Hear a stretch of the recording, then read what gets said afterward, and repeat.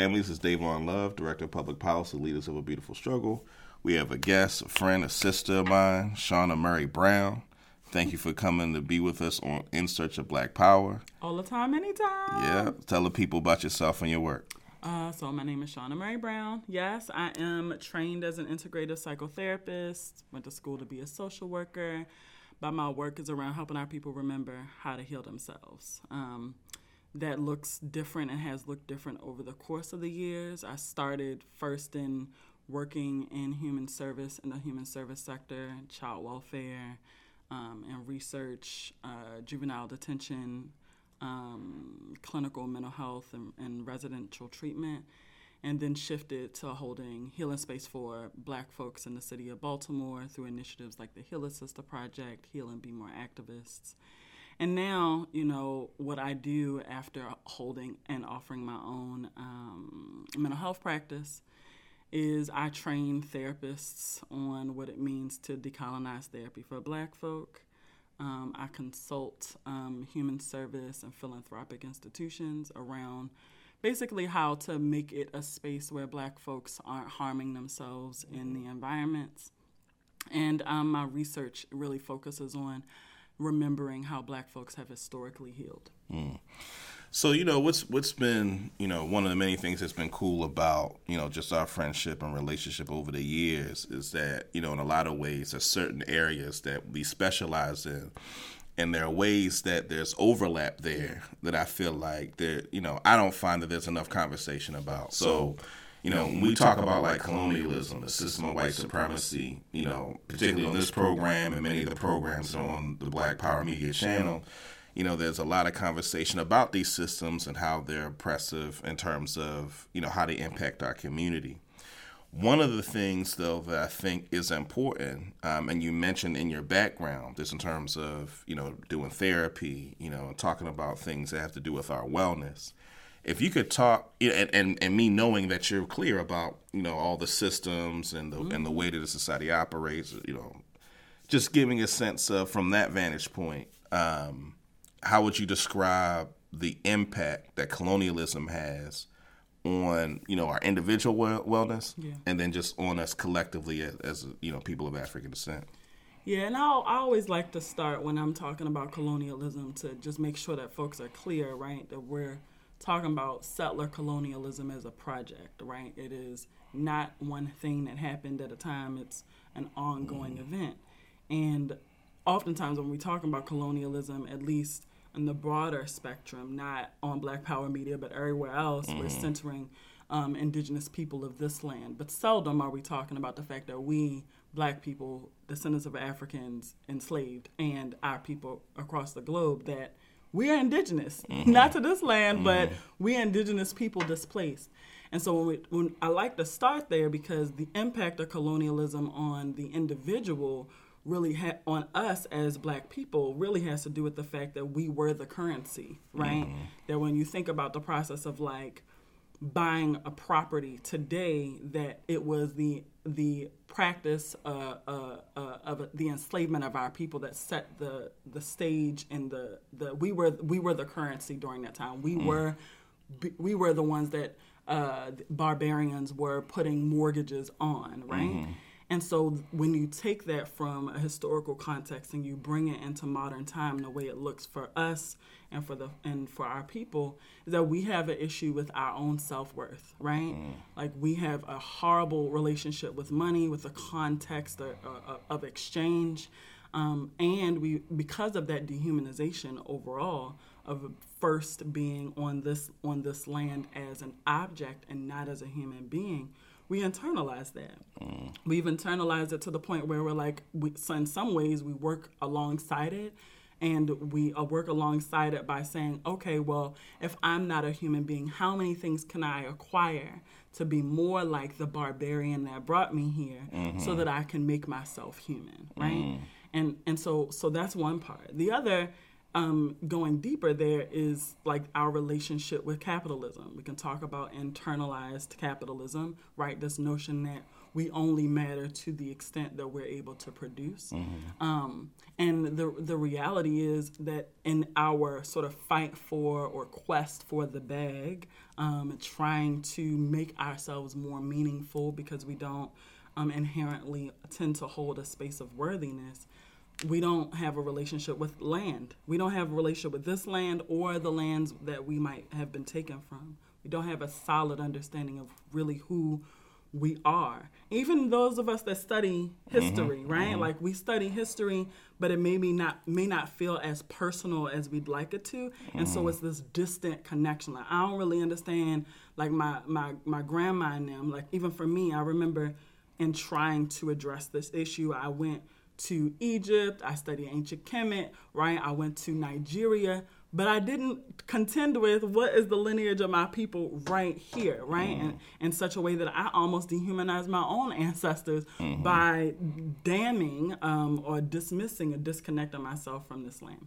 And so then when we talk about how this shows up collectively, well, then it blows up, right? Because not only do we not have trust within ourselves because we still have to heal from that dehumanization, we have a powerfully difficult time of cultivating genuine trust, coalition, and power together. We don't trust each other.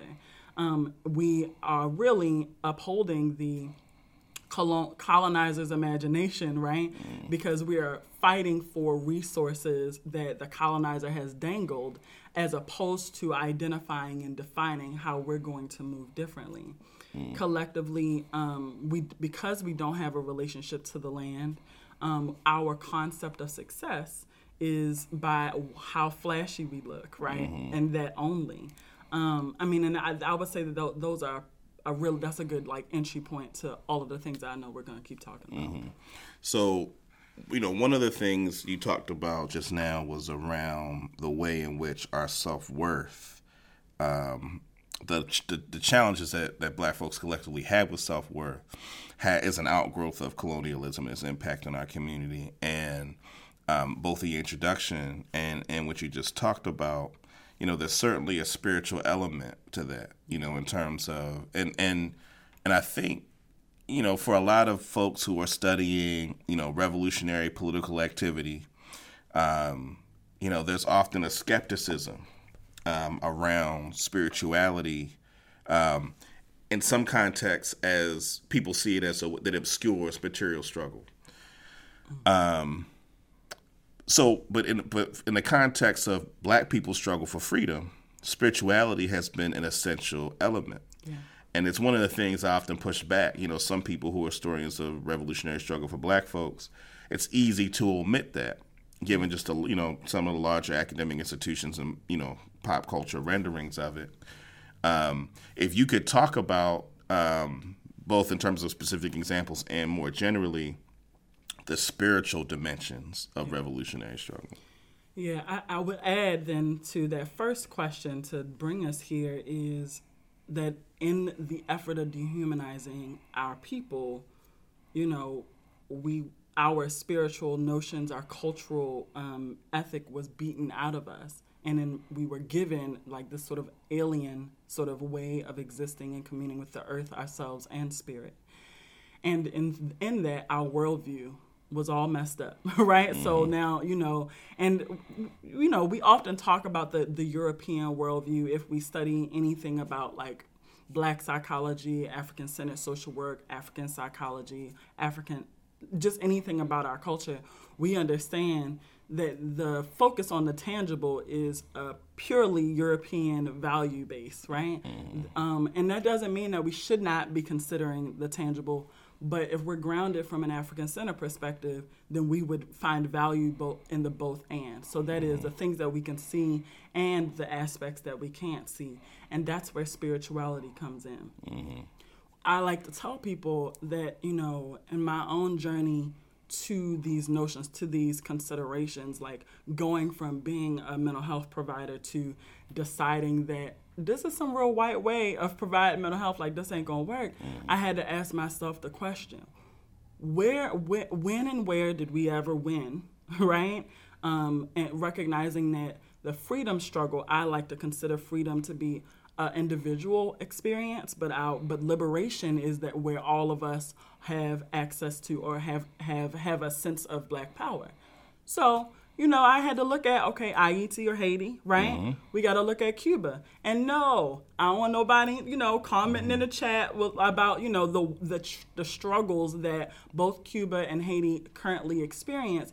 But we cannot omit those realities, those experiences where in Cuba it's Palo Mayombe as a spiritual tradition that was utilized, right, specifically to support an actual liberation journey. Mm-hmm. Similarly, in Haiti, it's Haitian Vodun, right?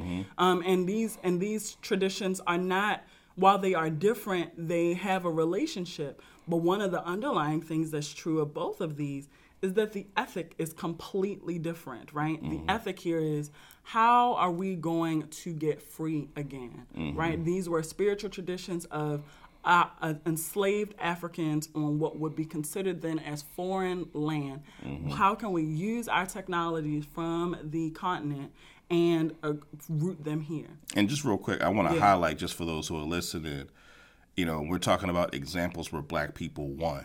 Yeah. And I think that's important, because when we talk about like formulas for things we should borrow from our history, the Haitian Revolution, as just one of the two examples you gave, is important in understanding that chattel slavery as a system, the dominoes that set that in motion in terms of the ending of that was the Haitian Revolution. So if we're going to study it, and too often what we see is the academic, what often gets attributed to the Haitian Revolution is the French Revolution and Enlightenment. Mm-hmm. So I feel like what you're about to lay out is important for our listening audience to know that the source of the Haitian Revolution, that comes from our people and the spiritual technologies that emerge from it. Period, right? Like, and it's also super interesting because it's like, I had to go through a long well of space to even get to the question of, so how are our people healing, and how are we reclaiming our own mindset and our behavior?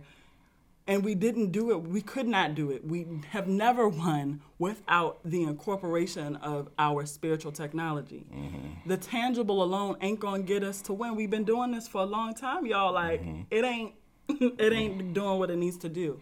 And so when we're talking about the importance of it, we have to contend with the fact that, like, the ethic is different. And so that's what I want to talk about. So oftentimes, many of us, I grew up Baptist Christian. These are Abrahamic traditions that were forced upon our people. Mm-hmm. And that isn't to say that there aren't other iterations of Christianity in other parts of the world that might be more pure. But here, in these United States of America, Christianity was not something that our people came with, right? And so when we talk about Haitian Vodun and we talk about Palo Mayombe, and if we talk also about the African spiritual tradition of Hoodoo that had a nice little play with Christianity, all of these are liberatory spiritual technologies. So that means it was not taboo for us to do our prayers specifically to figure out how can we ensure that Massa gets killed. How can I be fortified, or what path might I need to take so that we can win this particular rebellion? How can I keep my mind right and my spirit right and my body right so that these can be, we can find success on the other end? And so the value of our spiritual tradition is, one, why only use tangible tools if we have those that are intangible? Why not commune with the land? Why not ask our ancestors and entities that are related to the ever-presence of nature to guide us or tell us things that we can't see yet, right? Why not do those things? So for a lot of people that, again, they'll be watching this, and you talked about how spirituality has been an essential ingredient in our revolutionary struggles for freedom. And I mentioned before that there are some people, and there's some examples, I would say, of this, where the conversation about spirituality can obscure from the material. And of course, you mentioned it's a both and. So when we talk about like revolutionary struggle, if you can talk about, just for a little bit, like what when we talk about revolutionary struggle and we talk about making sure that we're addressing the material conditions, what makes the spiritual traditions that you described capable of addressing the material in ways that maybe some approaches to African spiritual practices or rituals take away from it? I think that if we're going to make it super concrete, if we get really clear about the lived experience of those of us that would consider ourselves working for Black liberation or Black power, we ain't well, right? Like, generally speaking, if we acknowledge these spaces as a battleground, our mindsets aren't all there. When we are utilizing specific spiritual tradition, it allows us to sort of address what's happening in our mindset energetically. So that means if I need to make a solid political decision, I could think about it on my own, or I can think about it on my own. I can consult with elders or teachers. So that's one aspect, right? Is the notion of it's not just me Shauna Murray Brown doesn't make a decision on her own about what my next best step is, right? I'm going to consult with my godparents. I'm going to consult, and they're going to support me in consulting with this spiritual tradition. And so that's a built-in level of accountability and a level of grounding. Also, when we're doing that work, it also allows us an opportunity to gain access to our medicine, right? So medicine that's beyond just going to the therapist, but what are some of the grounded activities that we need to do in order to regain our sense of self? What we might consider or know as depression, anxiety, and the like. Sure, go and talk about it, but talk therapy alone, what we know, does not do what we needed to do for Black and brown folks. We need some movement, right? We need some music. We need some herbs. We need to actually get our feet in the earth and the ground. And we need to have a holistic understanding of what's happening in the space. I hope that answers your question. No, it does. And that actually is a good segue because, I would say that when we talk about politics and political struggles for freedom, that oftentimes, particularly, and I like how you concretized it, like the accountability that comes from these spiritual practices, the awareness of your body and your own self and your own wellness, and the approaches to our wellness that are more in line with nature and a different relationship to the world. So to me, I think that's material as well as spiritual. And when we think about many of the institutions that are tasked with, addressing itself to our wellness, one of the debates, we're really critical of elements of the mainstream progressive left. And one of the major policies of the progressive left is around like Medicare for all, right? Or just broadly like social programs. And so what you'll see, a lot of progressive left, political commentary is, universal pre-K, Medicare for all, a lot of these systems that on the surface level, they're tasked with dealing with our wellness, but in fact are more toxic and do more harm than good. Yeah. And folks don't like to hear that, because it complicates the policy argument that people want to make around expanding those kinds of programs. But I think what doesn't happen enough is, really good explanation in public context as to how these institutions, medical institutions, mental health institutions, behavioral health institutions, really describing how they do harm to individuals in the community. Yeah. So if you could expand a little bit on just the ways that institutions that have been tasked with our wellness, how they actually contribute to further colonialism and negatively impact the health and wellness of Black people. Yes, I can. So because I worked in multiple settings and environments, I can speak both from a practitioner's perspective and also as a person that has been advocating for my own family and my own self to be able to get what's necessary.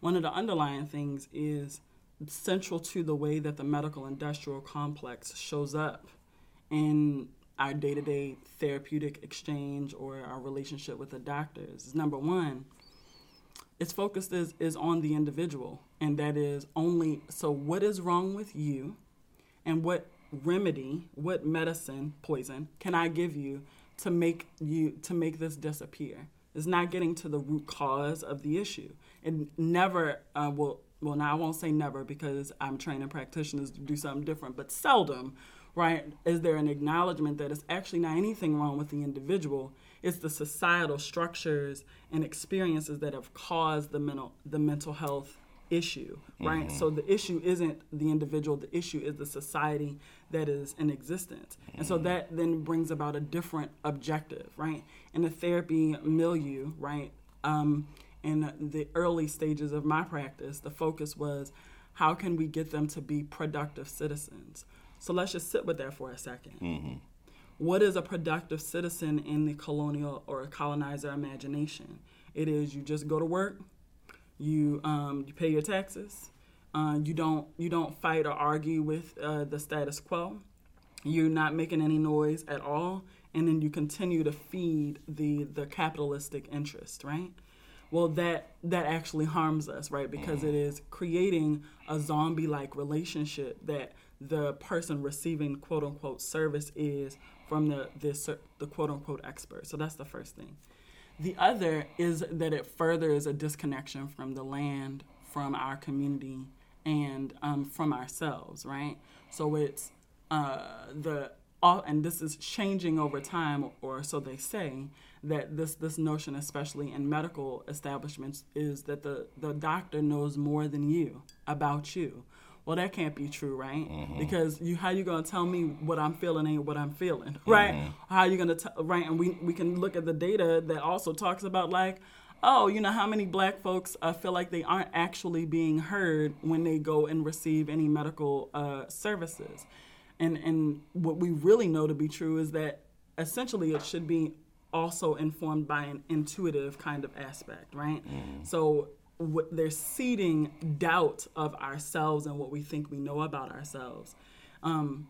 We can also look all the way back to like the early 1900s of the medical establishment and the creation of mental health. You know, the first, I think it's the Central Lunatic Asylum for the Colored Insane that was initially created. You know, the first folks that were placed into that, it could be that a black person was put into this insane asylum because they talked wrong to the police. A person could be placed in an insane asylum because they were laying on the street and they didn't have any other place to go. Doesn't this sound eerily similar to the carceral construct and systems that we have right now, or folks that might be struggling with homelessness and then get placed in a mental health institution as opposed to actually addressing the material condition? So it likes to focus on almost a placebo of sorts of, okay, well, we gave you something that should be resolved. And then the last that I'll say for now is even in the ways that we seek to, or taught to seek to connect folks to other resources. The resources are in connection to other white institutions. So if I work in a hospital as a hospital social worker, and this person is being discharged from the hospital, and I'm tasked with putting them in another therapeutic environment to make sure that I can cross my T's and dot my I's, the list of folks that I'm allowed to refer to tend to be other white institutions that cause the same level of harm. At no point is that practitioner, even if I'm a black social worker, and I am, right? Even as a black practitioner, we are taught that we're not allowed to deeply care for the folks that we're serving. We have to actually dehumanize ourselves in order to place ourselves above and over the person that we're serving.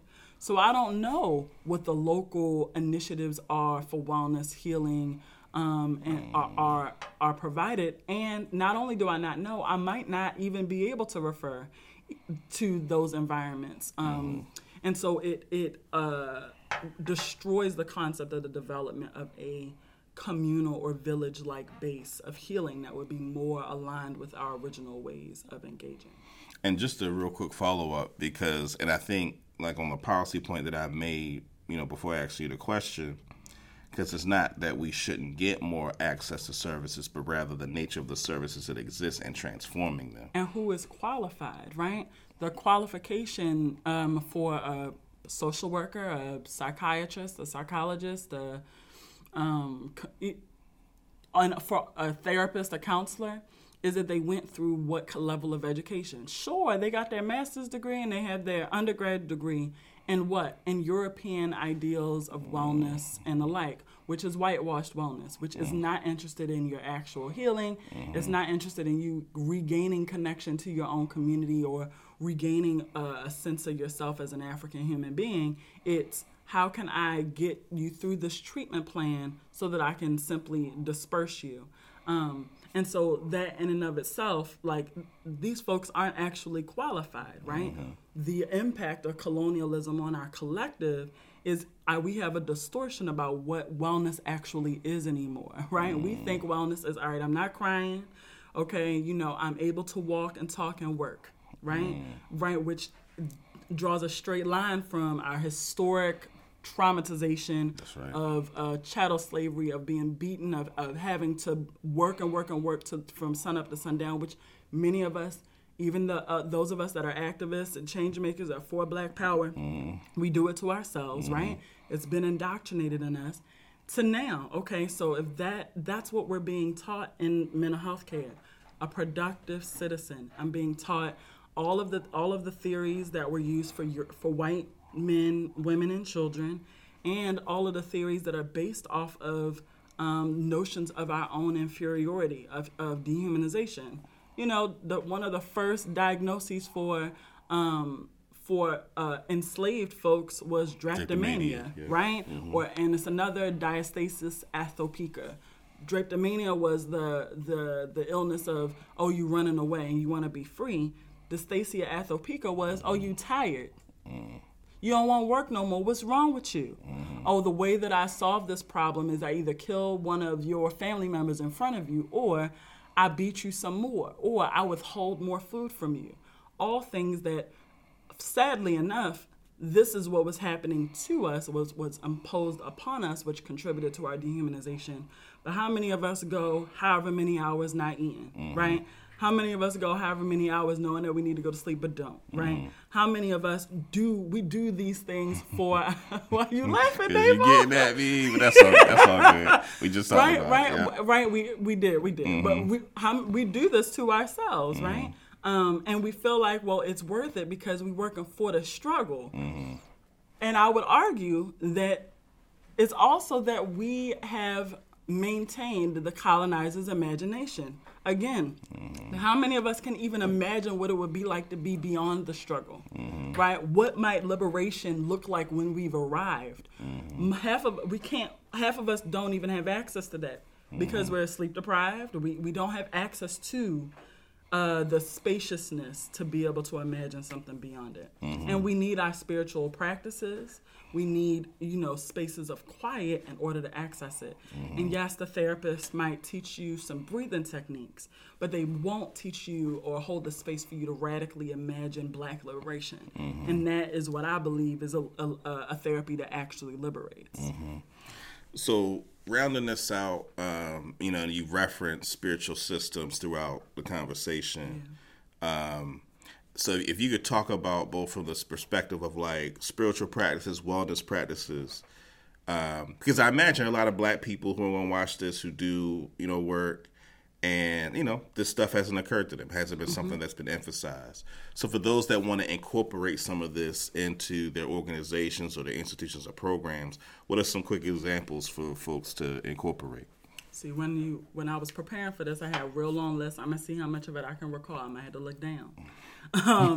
So when we're talking organizationally, one of the first things I think is super important is the fact that when in African spiritual tradition, when we are born or reborn, right? So that means when we're born, if you are within a particular tradition, the child is given a name. But it's not just an arbitrary name. I mean, it's cool for us to name nice stuff, right? But it's a name that is gifted through divination, through a communion with our ancestors or otherwise entities that can see things that we can't see. And it's an insight. It's like a message. This is what this child or this human being is here to do. These are their specific gifts. You might be like, but Shauna, how is that relevant? I got you. So it's relevant because I think within our organizations, when we're thinking about the work that we do on a day-to-day and how we, in the creation of and sustainability of Black institutions, how we identify roles for each person, that it would be great if we had some divining done to identify, is this person working in their area of genius? Is this person working in alignment with what their ancestral lineage is informed that they would be best at, that will make it so that they feel rejuvenated when they're doing their work otherwise? Or that would be a great tool. Or even, whatever kind of assessments that we want to do around, okay, we got this dope team. Is everyone working in their genius and only aligning folks in that way? Another, I think, it depends on the ways in which we're working, but I think it's super important for us to reorient this ethic of the difference, but what it means to actually be fighting for liberation, right? We need to get super clear about what it is we're protecting and where we're trying to go. And a way to keep us in the straight and narrow is to ask for guidance from elders or peers, right? To develop, I have like an informal, actually it's a little more formalized than before, but an informal or formalized council of elders or council of peers, right? It's one thing, this one of the things we have to be really careful about is to ensure that in the leadership in our organizations and in our interactions with other people, that we are not negating folks' humanity, that we are not modeling what the colonizer has said is what leadership looks like in our Black liberation-oriented organizations. And so one way to do that is to compose a council that holds you accountable or your organization accountable to liberatory efforts, right? Where you can call on them if you have a challenge that needs to be resolved. Another, I think, is centering wellness, right? It is sort of, in many of the organizations that I work with, even those that are Black-led, we have a really hard time with, we'll say, okay, I'm going to add something onto my plate. I'm going to add this meditation time. I'm going to add these workshops on our healing place, but we don't ever take anything off. We like to do everything because it feels like everything is on fire. But if we start to make decisions from the inside out, one, recognizing, well, what actually do I have the capacity to do? Not what are all of the things that are on fire right now that I would like to take out, because we can't take them all out, right? So not only doing and educating ourselves about wellness practices, but also how can we infuse it in a way where it becomes a part of the culture of the way that we engage. If we see our brother or our sister that's not looking well, how are we huddling up around them to hold them accountable? How are we making it normal for folks to go on walks together, folks to do meditation together, checking in on how their therapeutic experience with their new Black therapist might be? Doing those kinds of things are super important. And I think I would go as far to say that we're not doing liberation work if we are oppressing ourselves. And that's essentially, what I think would be required here. And then just lastly, or more of a follow-up, for a lot of organizations that are engaged in political work, who would hear, your response in terms of centering wellness, for instance, and would be challenged by the notion that, because I imagine some of them may say, to the thing you mentioned earlier, people want to do everything. It's so much to do. Everything's on fire. What are some of the things you would tell people who will take that perspective? Everything's on fire, recognizing that, there's only a limit to what you can do. Like, how would you counsel a person who just is consumed with that anxiety? Well, I would say, how much water can you carry, right? So if you can carry, let's say you just real strong, and you can carry a real big bucket. It's you carrying this real big bucket, but the whole block is on fire. If you go throw this big bucket on the whole block, it's not going to do nothing, boo. Like, literally nothing, right? But if you say, you know what? I see that there's a house over here, there's a fire going on over here. I'm going to start with this first house. And then you start to strategically organize you and folks, and we're going to do one house at a time. We're going to diffuse it all at a time. It's strategic. You have enough of a win where you're not going to get exhausted after the 50th time of you running to get some water. Mm-hmm. You have the space to be able to think, okay, what worked in getting the fire out on this house, now we can use those same strategies to be able to get some of the other houses down. And perhaps we can simultaneously have another person going to get some more people to get more water or to figure out what's causing the fire in the first place. Mm-hmm. The thing is that if we are on fire on the inside, we're not going to be able to put nothing out on the outside, right? And also, too, I love for us to talk about lineage and our legacy. If we just look at the stories of those that we know, I mean, you were mentioning, was it Carter G. Woodson? Mm-hmm. Where it was like Carter G. was sleepy? Charles Drew. Charles Drew was sleepy, mm-hmm. right? Wasn't listening to his body, was sleepy. Mm-hmm. And did what? He drove. It drove and died. Fell asleep. And fell asleep at the wheel, mm-hmm. right? So the other thing that I would say is, I think we can think of many folks that made amazing impacts in our community that we cite today. Mm-hmm. Super important that we look at the holistic aspects of who they were as human beings. Mm-hmm. What was the material condition of their life? Were they happy? Were they well? Were they joyous? Yes, they did dope work. But what can we learn from their actual life and not romanticize it? Right? Mm-hmm. Like, how can we make it such that we say, yeah, Charles Drew was dope. Mm-hmm. Charles Drew did all this work. And what I can learn from Charles Drew so that I can get all of the fire out, mm-hmm. right, is I actually need to sleep. Or I might mess around and, find that I step in the wrong hole because I'm half asleep trying to take out the fire. Mm-hmm. No, we can all do better when we're well rested and well grounded. We need to humanize the folks that we are learning from their whole life. All right. Well, appreciate you spending the afternoon with us. Thanks, Dave. All right.